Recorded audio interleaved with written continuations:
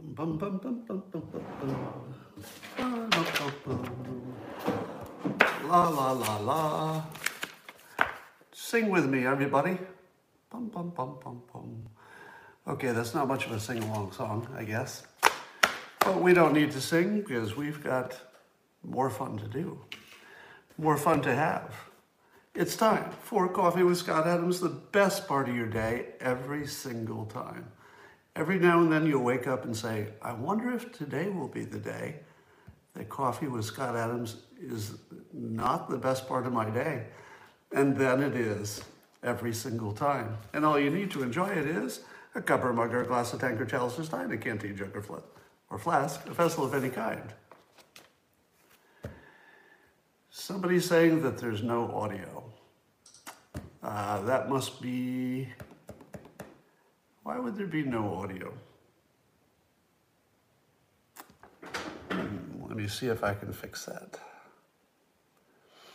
So it looks like YouTube can hear me and Periscope cannot. And it doesn't look like there's any way to fix the Periscope. So go to YouTube for sound. Go to YouTube for sound. So if you can't hear me, go to YouTube for sound. So I'm just gonna turn off Periscope. All right, Periscope's not working for some reason that's not obvious, because everything's the same. So I guess we won't be doing Periscope today. We'll just be doing YouTube, because YouTube seems to be working for some reason. Very disappointing. Very disappointing. But I'll wait for a second. The Periscope people will probably jump over to YouTube. All right, there's some breaking news. The Nobel Peace Prize Committee has decided that the 2020 Nobel Peace Prize is going to go to the World Food Program. That's right, the World Food Program is going to get the Nobel Peace Prize. And this is why you should only have originalists on the Nobel Peace Prize Committee, because who exactly were the runner-ups? Were the runner-ups... all right, I've lost my entire flow because the sound problem over on Periscope just blew my entire routine.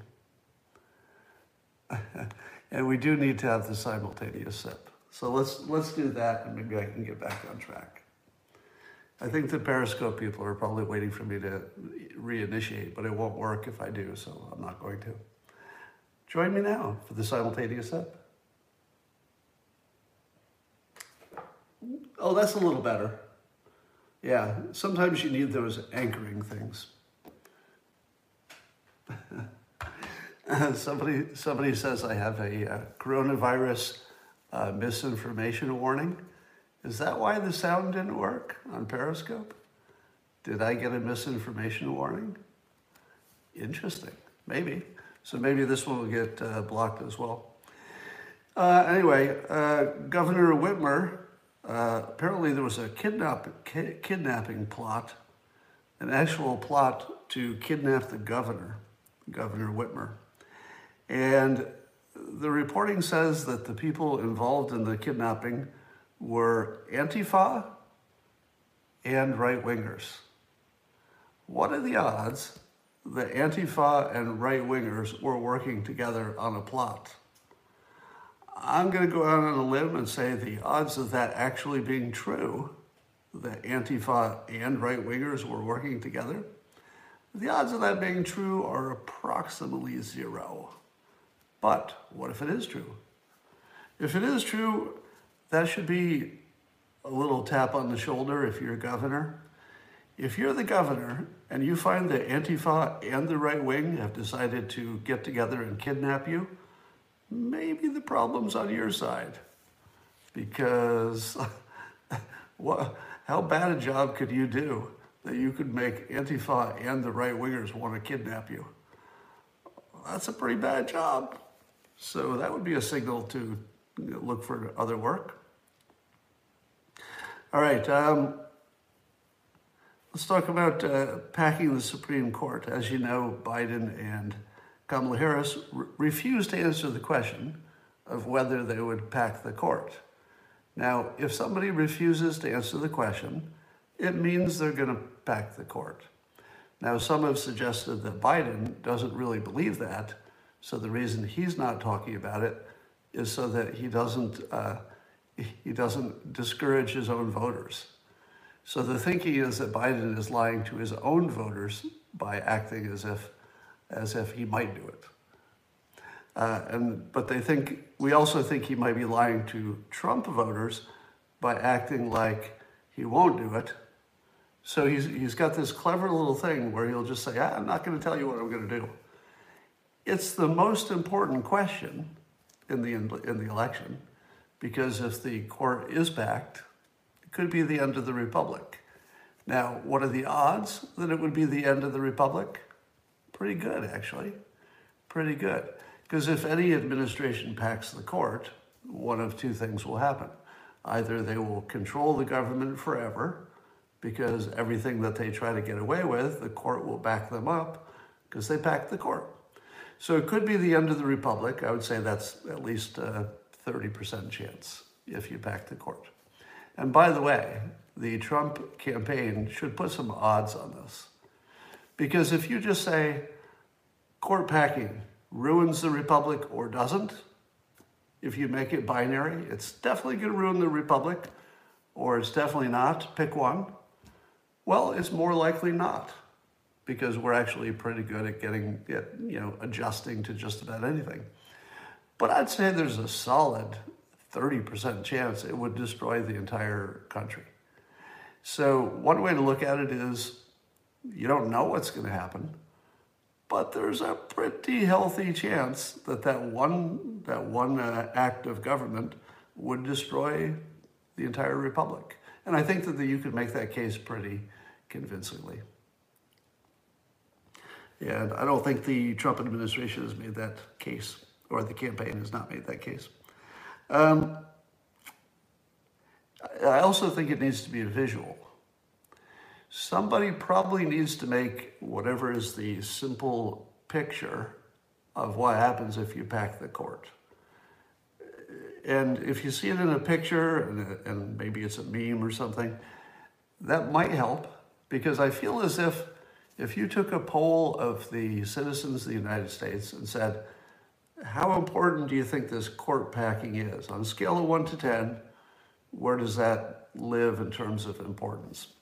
Well, I think people would only answer the question based on whether they wanted Democrats or Republicans to have control. I don't think they would answer the question in terms of it being good or bad for the country in the long run. And that's because they're not educated to think of it in terms of risk management. So if you turn that into a risk management question and you put a solid 30% odds that it will ruin the entire country, and I feel like that's conservative, there's at least a 30% chance that packing the court would be the end of democracy in this country for all practical purposes. I guess President Trump's going to do his first in-person interview since contracting coronavirus. He's going to talk to Dr. Mark Siegel on Fox News. I think that might be today. It's going to air on Tucker Carlson's show tonight. Now, here's what I'm thinking. Don't you agree that President Trump probably needs to do something to shake the box to get elected? At least he's behind in the polls. I'm not sure I believe the polls at this point, because I don't believe any data in 2020. But let's say you believe that he's behind.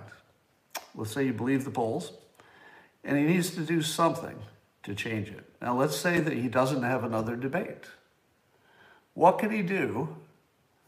What can he do to shake things up in a political way? Now, of course, he could do something in terms of his job, so he could handle his job better or whatever. And, there might be some surprises. Maybe Saudi Arabia comes out and says, surprise, we want to do a deal with Israel. You could see something big. I'll just put that out there as one example. Maybe Saudi Arabia says, hey, we're in for the Middle East peace deal. That would seem like a pretty big thing. So there might be, some other policy things that could be brewing that might happen. Not necessarily that one. But here is my suggestion for what Trump could do that's practical, that would shake up the campaign. He should do an interview with me. Now, I would be one of 10,000 people who say he should do an interview with them. Yeah, some people say he should do an interview with Joe Rogan. Now, I love Joe Rogan. I think he's approaching national treasure, status as being an unusually valuable citizen of the country. Let's put it that way. Unusually, useful and positive, in my opinion. But I could do a better interview. Not even close, because I could do a better interview than anybody could. Now, I'm not exactly modest about my capabilities, so you need to factor that in, of course. But there are plenty of things I'm bad at that I'll also tell you I'm bad at. I mean, I draw cartoons for a living, and I don't think I'm good at drawing cartoons. So I'm pretty willing to tell you I'm bad at stuff. I'm willing to tell you that I have a face for radio. I sniff too much. I got plenty of problems. So if you're looking for me to be honest about my faults, I got lots of them. How long do you want the list to be? I'll start now, alphabetical order. All the things that I do poorly. It's a pretty long list. But the fact is, I could give the best interview of President Trump that would happen this political season. And many of you know that's true. You know that's true, because I wouldn't ask the same questions, and I would find out what the real issues are, and I would help the country understand them in a way that they've never seen them before. And I'm pretty sure I could make that happen. So if the Trump campaign wants that interview, you know where to find me. But I do think Trump needs to do something to shake up the way we're thinking of things. And what's left? If he doesn't do a debate, what's left? It's got to be an interview. And it's got to be the right type. All right. I reported Joe Biden's Twitter account to Twitter for inciting violence. And specifically, it's where he continues to repeat the Fine People hoax, even yesterday, the most widely debunked hoax in the history of the United States. And he repeated it again yesterday. And the maddening thing about it is that there's no reason he shouldn't keep doing it, because it works. And the news industry is so broken that they can't expose it. So, the people on the right can yell all day long, but the people on the left will just never hear it. They will be completely unaware that this is a hoax. And if they do hear that it's a hoax, they quite reasonably believe that the news is fake, right? Because if you don't believe a lot of the news that you see, and you don't, why would anybody else? If there's anybody who believes the stories they see on the internet and in the news, well, they've got some explaining to do. I don't know why you'd believe anything these days. All right, so I reported him for inciting violence because, in my opinion, it's pretty straightforward. In my opinion, if you are accusing the president of complimenting neo-Nazis and white supremacists, and you're claiming that he's never denounced them, although there are compilation clips of him denouncing them all over the place, if you're selling that story, you are also selling violence, because you can't separate those.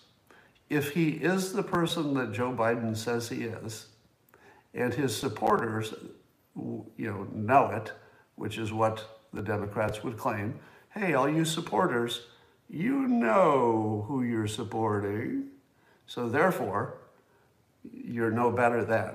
And in other words, you would also be a white supremacist or white supremacist supporters.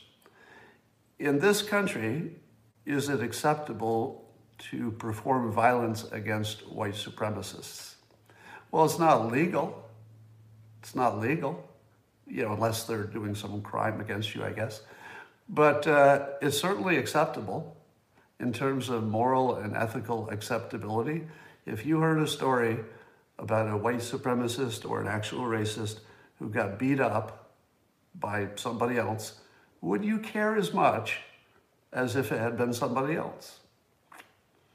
Probably not. And if you're a Democrat, you would think it was a good day. You'd say, yeah, glad that white supremacist supporter got beat up. So the accusation itself is a call to violence in a way that any other accusation is not. If you hear President Trump say that Kamala Harris is a socialist, does that make you want to beat her up or beat up her supporters? Nope. Nope. Calling somebody a socialist is not a call to violence. Not even close. Not even a little bit. How about if you say that Joe Biden has some dementia problems? Could be true, could be false, but it's not a call to violence. Are you going to beat somebody up because they voted for somebody who had some mental capacity problems? Nope. Nope, you don't beat people up for that. But you would certainly beat somebody up if you thought they were Hitler or Hitler supporters. That's beat up material. So I think Twitter should remove any claims from Joe Biden on the Fine People hoax on the violence level. And by the way, just so I'm perfectly clear about this, it's hard to tell when I'm joking sometimes. There is no joke in this. That is super dangerous language, perpetuating that hoax. It is absolutely dangerous, absolutely, 100% true, no hyperbole in this. That is dangerous speech, and it shouldn't be on social media. So, Jack, if you're listening, that is completely serious, and I think you should take it seriously. And I don't think there's any other topic like that one. There's nothing else I'd compare it to that is even slightly, that bad. All right, let's talk about the coronavirus. So all the smart people tell us, and they're probably right about this, that how the country thinks about the coronavirus leadership in this country will determine the election and determine the fate of the United States. So you would all agree on that, right? That it's probably true that how people think of the coronavirus leadership will determine the fate of the United States, because it will determine the presidency and maybe Congress too. So what if we got that data wrong? If the data is wrong in a meaningful way, not in a slight way, but in a meaningful way, we would be making the most important decision in the history of the United States, or at least in recent years, in the history of the United States, and we would be using the wrong data to do it. Here's my problem, and let me give you some context for this. Some of you know I used to have lots of corporate jobs before I was doing cartooning and before this. And my corporate jobs were based on my background in economics. I have a degree in economics, I've got an MBA, and I spent most of my corporate time looking at spreadsheets and numbers and data. Most of it, all right? And one of the things I discovered when I first took my first serious, data analysis job is that I had a boss who I would hand her a spreadsheet, like literally a page with just full of numbers. It would just be a blizzard of numbers that I'd done on a spreadsheet. And I would go into my boss and I'd say, all right, I finished this analysis you wanted, here it is. And my boss would pick up the spreadsheet, and in approximately 2 seconds, she would do this. Well, that number doesn't look right. Check this number. And remember, the whole page is full of numbers. And in 2 seconds, she would pick out that one number that looked fishy, and she'd say, go check this one out. And then I'd go check that out, and it would be a typo or a bad data. And I would go back to her and I'd say, how the heck do you do that? Because it wasn't like one time. It was like this regular thing she could do, like this skill she'd developed in doing this kind of work for years. And I said, how do you do that? And she said, I don't know. It's just sort of a skill, an instinct, an intuition develop where you can just look at stuff and you can pick out the error. Well, I did that job for a number of years after having that experience, and I started to develop that same skill to the point where it's a running thing that I talk about with Christina all the time, where she'll ask me to estimate the cost of something that I don't know anything about, and I can estimate it with weird accuracy. So she'll say something like, I'll just make this one up, how much would it cost to send a camel to Mars? Which I'm guessing nobody's ever estimated that cost. And I'll sit there and I'll think, camel to Mars, that's about, well, if you start from scratch and you don't use the assets of NASA, let's say a 10-year project, send a camel to Mars, I think that's about $23 to $25 billion. And then someday somebody sends a camel to Mars and it costs $24 billion. It's just this weird ability that you develop, and not because I'm extra smart. The reason I brought up my boss, same reason. If you just do the work, and I'll bet you can find this out from other people, people can smell wrong data if they've worked with data enough. I would imagine that Nate Silver, for example, I would guess that if Nate Silver looks at a big page of data, that because of his experience, he can do that. That's wrong. I'll bet he can do that all day long because it's just a skill you develop. So today I went looking at the coronavirus death rates. And let me tell you, with all of the intuition and skill that I've developed in finding BS numbers, that the coronavirus death statistics are not just wrong for the United States. They're not just wrong, but they're really wrong.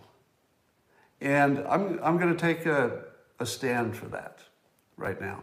Now, I've talked at great length about why the numbers might be wrong in the past, but this is different because I didn't realize how wrong they were until I looked at them this morning.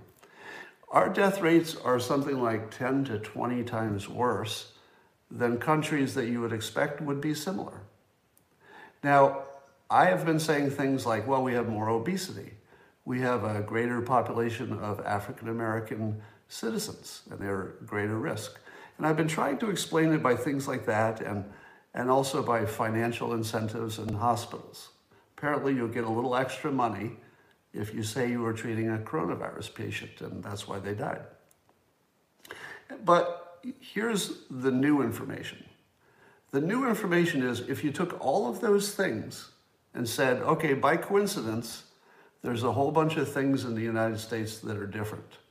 We got the obesity, we got the, maybe the different drugs, maybe we've got more international travel, maybe we have more love of freedom, so less compliance. Maybe we started a little late, maybe, with locking down. Maybe we did bad things with the rest homes, especially compared to other countries. Maybe, maybe it's something about the demographics. Maybe it's our DNA. If you added all of that together, it wouldn't explain how completely wrong our data is compared to other countries. Completely wrong. We're having 1,000 deaths a day where other countries that you think would be acting somewhat similarly are having a dozen or, a few dozen. It's not even close. All of those other effects put together, even if you can imagine that they were all valid and they all changed the numbers, might move at 40%, right? So everything that we've talked about, that we know of, that we can see, we can verify is true, altogether, it might make our number 40% wrong. And that's not even in the general zip code of the universe, of the solar system, of how wrong the number is. It's not 40% wrong. It's somewhere like 20 times wrong, all right? There's something missing that we don't know about. I don't know what it is. I'm going to speculate, all right? Here's my speculation. It's based on very sketchy and non-credible information that I saw on the internet. So you should dial back your credibility on this following point. But if you're looking for something that's a gigantic difference None of the things I've mentioned get you there. None of them do. Now, a lot of you think it's because the way we code it, there's a financial incentive in the hospital, and that's the big difference. But if you look into that financial incentive, the extra money you get for coding it coronavirus basically pays the extra cost of taking care of a coronavirus patient, because you can't take care of other patients. You have to decrease your hospital usage. So basically, it's not that you would get a windfall from treating coronavirus patients, it's that they cost more. So all you are doing is getting paid for the fact that they do cost more. So I'm not sure that explains it. But I did hear this explanation that in Germany, for example, and let's use that as a proxy for other countries, that in Germany, which is doing wildly better than the United States, it's not even in the same ballpark, right? That if you have cancer and you have coronavirus and you die, Germany calls it a cancer death and the United States calls it a coronavirus death. Which one of them is right? And by the way, if that's true, I need a fact check on that. But if it's true that Germany would count the underlying condition as opposed to the thing you just got this week, if that's true and we do it the other way, that would explain the entire difference, I think. So I need a fact check on that. But if that's all that's going on, and we're going to make a decision about our leaders based on data that is wrong by a factor of 10 to 20, we need to fix that. And we need to fix that right away. And I think that might be the best hypothesis. But if that's not the case, if it turns out that the way we record it is backwards from the way other places do it, if that's the only story, I'd be surprised. I think there might even be something bigger. Somebody says, if that's true, it's mind-boggling. Let me ask you this. Take a look at the news on any major story that has a political element to it. The coronavirus obviously has a political element to it. Look at a story that has a scientific element to it.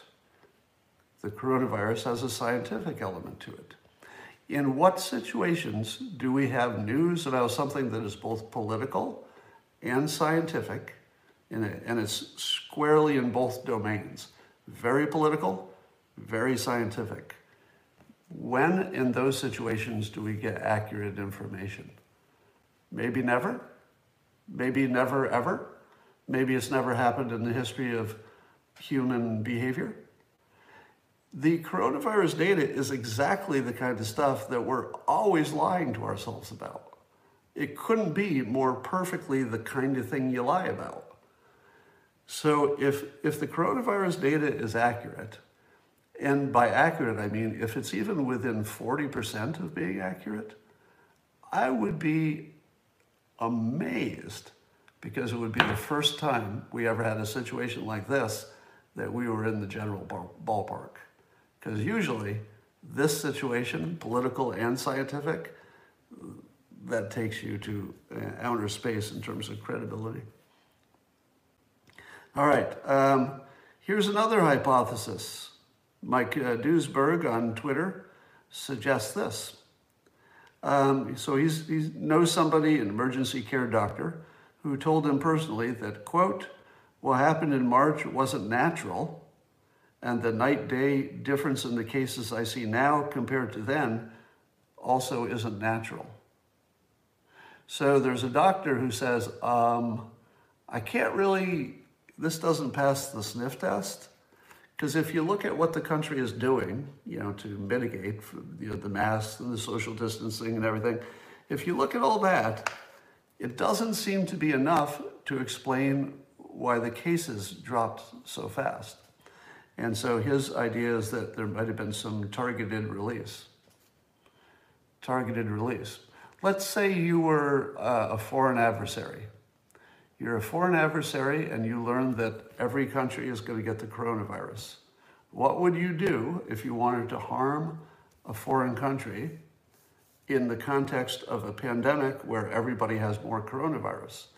What you would do is you would make sure that that country got a little extra infected. How hard would that be? Unfortunately, not hard. Not hard. Because if you had access to the virus and you were a spy organization of some other country that was not friendly, it wouldn't be hard to make sure there was a little extra someplace. Do you remember when Iran first, you first heard the reports out of Iran that there were infections?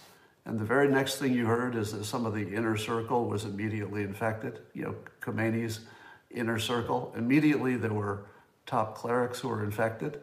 And I said to myself, could be a coincidence, but if I were trying to take down a country, the first thing I would do is make sure that the lower level politicians got infected, because that would change the nature of the whole country. So I'm not saying there's evidence of any of that, and I certainly hope it did not happen. But can you rule it out? Can you rule it out?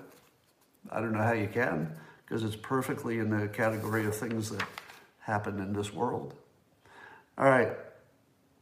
When I looked at the death rate by coronavirus, I noticed that we track the death rate per million is accumulative. Isn't that exactly the wrong way to measure the death rate per million?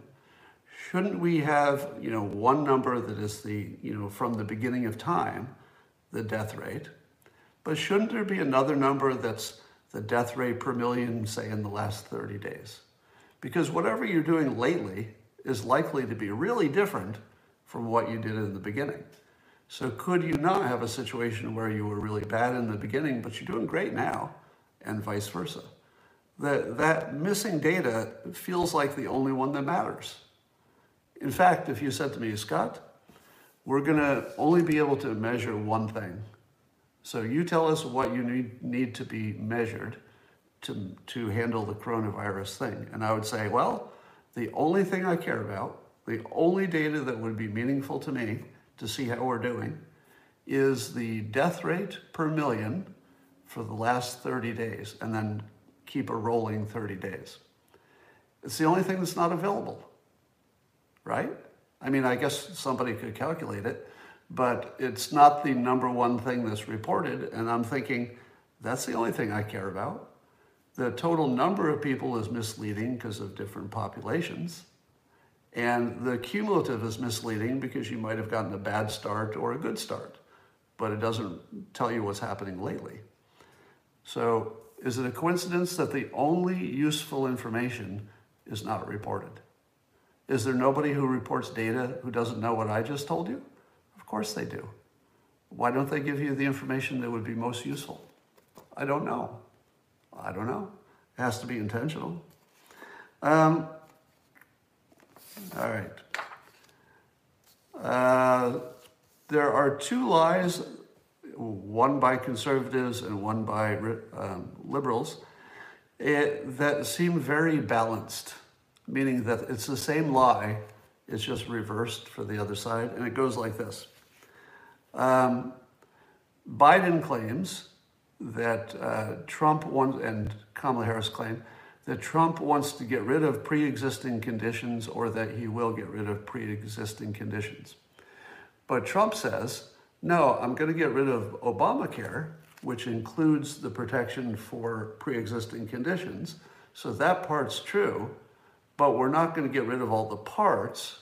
We're going to keep one of the parts, and that part is maintaining pre-existing conditions coverage. So the president says clearly, consistently, unambiguously, it is his intention to get rid of Obamacare, but to keep that one part of it that people care about the most. Could not be more clear about that. And Biden and Harris say, well, you're going to get rid of pre-existing conditions. Now, what it could mean, and this would be fair, if they were to say it this way, it would be fair. They might say, you have not assured us that you're going to take care of pre-existing conditions. We feel as if we don't trust you to take care of pre-existing conditions. But it's basically a lie, because he's simply only made a promise. And you can't say somebody's promise won't be kept until it happens, right? Because it's certainly within the category of things he could do. Would it be impossible to keep pre-existing conditions? No, it wouldn't be impossible. So, and the president's pretty darn good at keeping his promises, his campaign promises. So that's just a lie by the Biden and Kamala Harris people, in the sense that they could have said, we don't trust it to happen, but it's a lie to say you're going to do it. Now, reversing this, because the lying doesn't all happen in one direction, the Trump campaign and people who are friendly with it are saying that Biden and Kamala Harris plan to raise taxes on the middle class. Biden and Harris say that's not true. We're going to repeal the Trump tax cuts, but we're not going to change the part that affected the people under $400,000 a year. So we're saying as clearly as we possibly can, just as clearly as Trump says he's going to maintain pre-existing conditions, just as clearly as that, Biden and Harris are saying, no, we're going to get rid of the tax cuts for the rich people, but we're totally not going to touch the ones at the bottom. Now, again, in similar fashion, you might say to yourself, I know that's what they say, but I don't trust them to do that. I don't believe that they'll do that, which is the real problem, right? So both sides are lying to you in exactly the same fashion. So, but I would trust that you're smart enough to pick that out. There's a Gallup poll that's kind of interesting, and it said that it's being called an incredible finding, and I think it is, that 56% of the public in the US say that they're better off today. 56% are better off than they were a few years ago. Apparently, that's a historical record. The number of people who think they're better off today under Trump is at an all-time high. It's never been higher, and it's not even really close. It's substantially higher than it has ever been before. Shouldn't that be the only thing that matters? Shouldn't it be crazy? I mean, let me put it this way. When we're measuring everything from systemic racism to income inequality to just about everything, we tend to look at how much money you're making, whether you're in jail or likely to be jailed, and all these things that could be measured. So a lot of measurable stuff. But what if everybody's about equally happy? Is there anything to fix? Shouldn't the goal of life be to be happy? Right? If I gave you a choice of, I'll give you, $1 million and you'll be unhappy, or I'll give you, an ordinary income, but you'll definitely be happy, which would you choose? I think you'd choose to be happy, right? You wouldn't choose the money over the happiness, I don't think. So here we have this absurd situation where we can measure people's happiness, apparently. We can measure it in some ways. And it's the most important thing. It's the thing we all want. It's the one thing we agree on, that being happy would be a great outcome. And yet we measure other things. We can measure it. We know it's the most important thing. And we only measure other things. Why? Why do we do that? What is wrong with us that we don't measure the only thing that matters? Let me ask you this. If you measured the happiness level of, I'll just pick two groups, Asian Americans and African Americans, and you measured their overall happiness, just, are you happy? Just that question. How happy are you on a scale of 1 to 10? Would they be the same? I actually don't know the answer to that question. My guess is they'd be kind of similar. And yet the economic outcomes are completely different. That should matter, but it doesn't.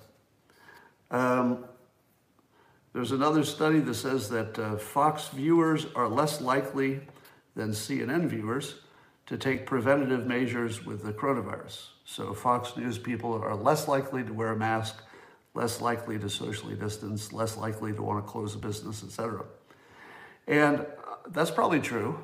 I feel like that's true. Now here's another question. Which group are happier? Are Fox News viewers happier or are CNN viewers happier? And isn't the goal to be happy? Right?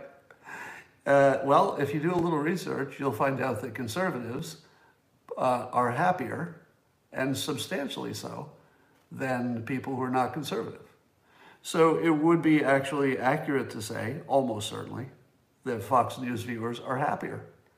They're happier than CNN viewers. And it feels like that's true, doesn't it?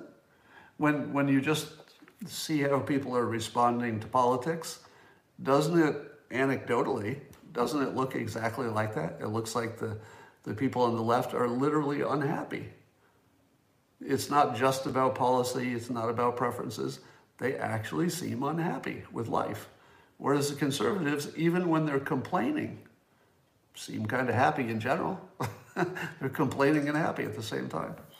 So if the goal is happiness, should the Fox News viewers who don't wear their masks as often, are they making a mistake?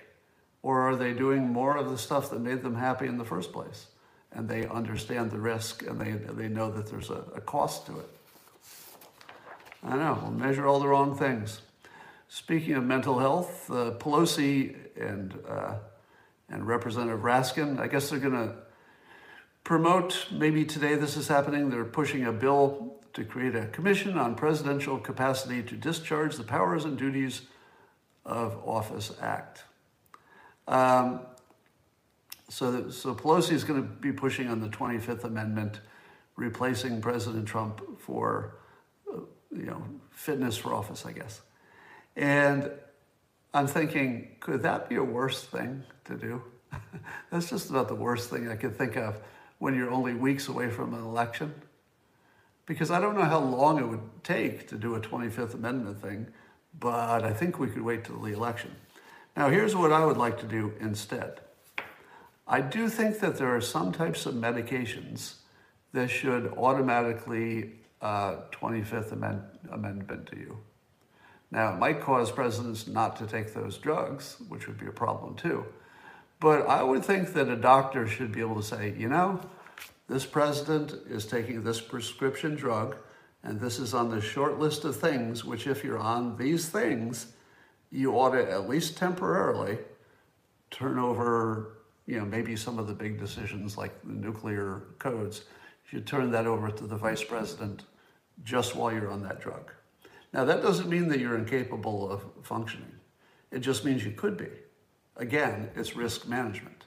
It doesn't mean there's something wrong with you. It just means you're taking a drug where it would be hard to tell. And you might do something that would be too aggressive, for example. I was just reading up on President Kennedy and how many drugs he was on. President Kennedy was on a lot of drugs. One of them was a steroid. Did it make him more aggressive? Don't know. One of them was Ritalin, which was basically Adderall of the day. So Kennedy was on performance-enhancing drugs. And he was also on something that might have made him a little more aggressive. I'm not a doctor, but I think that would be fair to say. The steroids he was on might have made him more aggressive. Do you think that the Cuban Missile Crisis would have gone the same way if he had been differently medicated? Because it's pretty ballsy to tell Russia that we're going to launch a nuclear attack if they put some missiles in Cuba. That's pretty gutsy. Is it exactly what he would have done if he had not been on steroids? We don't know. We know it worked. So when we look back at it in hindsight, we could say, well, it worked, therefore it was genius, therefore it was good leadership. But we didn't know it would work, right? Did we know it would work? I think maybe we didn't know it would work. Somebody says methamphetamines too. Yeah, they do have some effect. So I don't know if that's the right answer, but I'm not completely against the idea that there are some medications that should just automatically take you off the decision-making tree.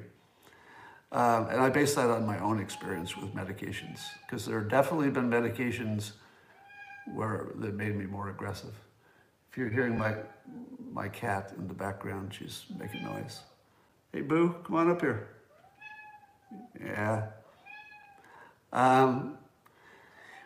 I think one of the reasons that Trump canceled the debate is not just because it would be a virtual debate, and that actually would be reason enough, because they would be able to cut off his microphone. I don't think it's just because he didn't gain a lot in his own debate. I don't think it's just because of anything. I think it's just because maybe he wants to make sure he's got a little more time to recover. I think it would be smart for the president to not rush to a debate. Because imagine it's a day before the debate and you're not 100%. Do you want to go up on the debate stage not being 100%? The worst thing that could happen, just the worst thing that could happen. So yeah, I think he needs to be sure that he can handle the debate. And I think canceling it for an excuse that it's digital, that's a good play. That's a good play. I think that's the right decision. All right. So there you have it. Somebody says Kennedy pulled missiles out of Turkey. I believe the story about what Kennedy pulled out were obsolete assets. So I think that what Kennedy gave up to Russia was obsolete. What he got in return was taking functional missiles out of Cuba. So I think it was reported in a way that could make Russia feel like they got something, but maybe they didn't. All right, that is all. I'll try to figure out why I don't have sound on Periscope, and I'll talk to you later.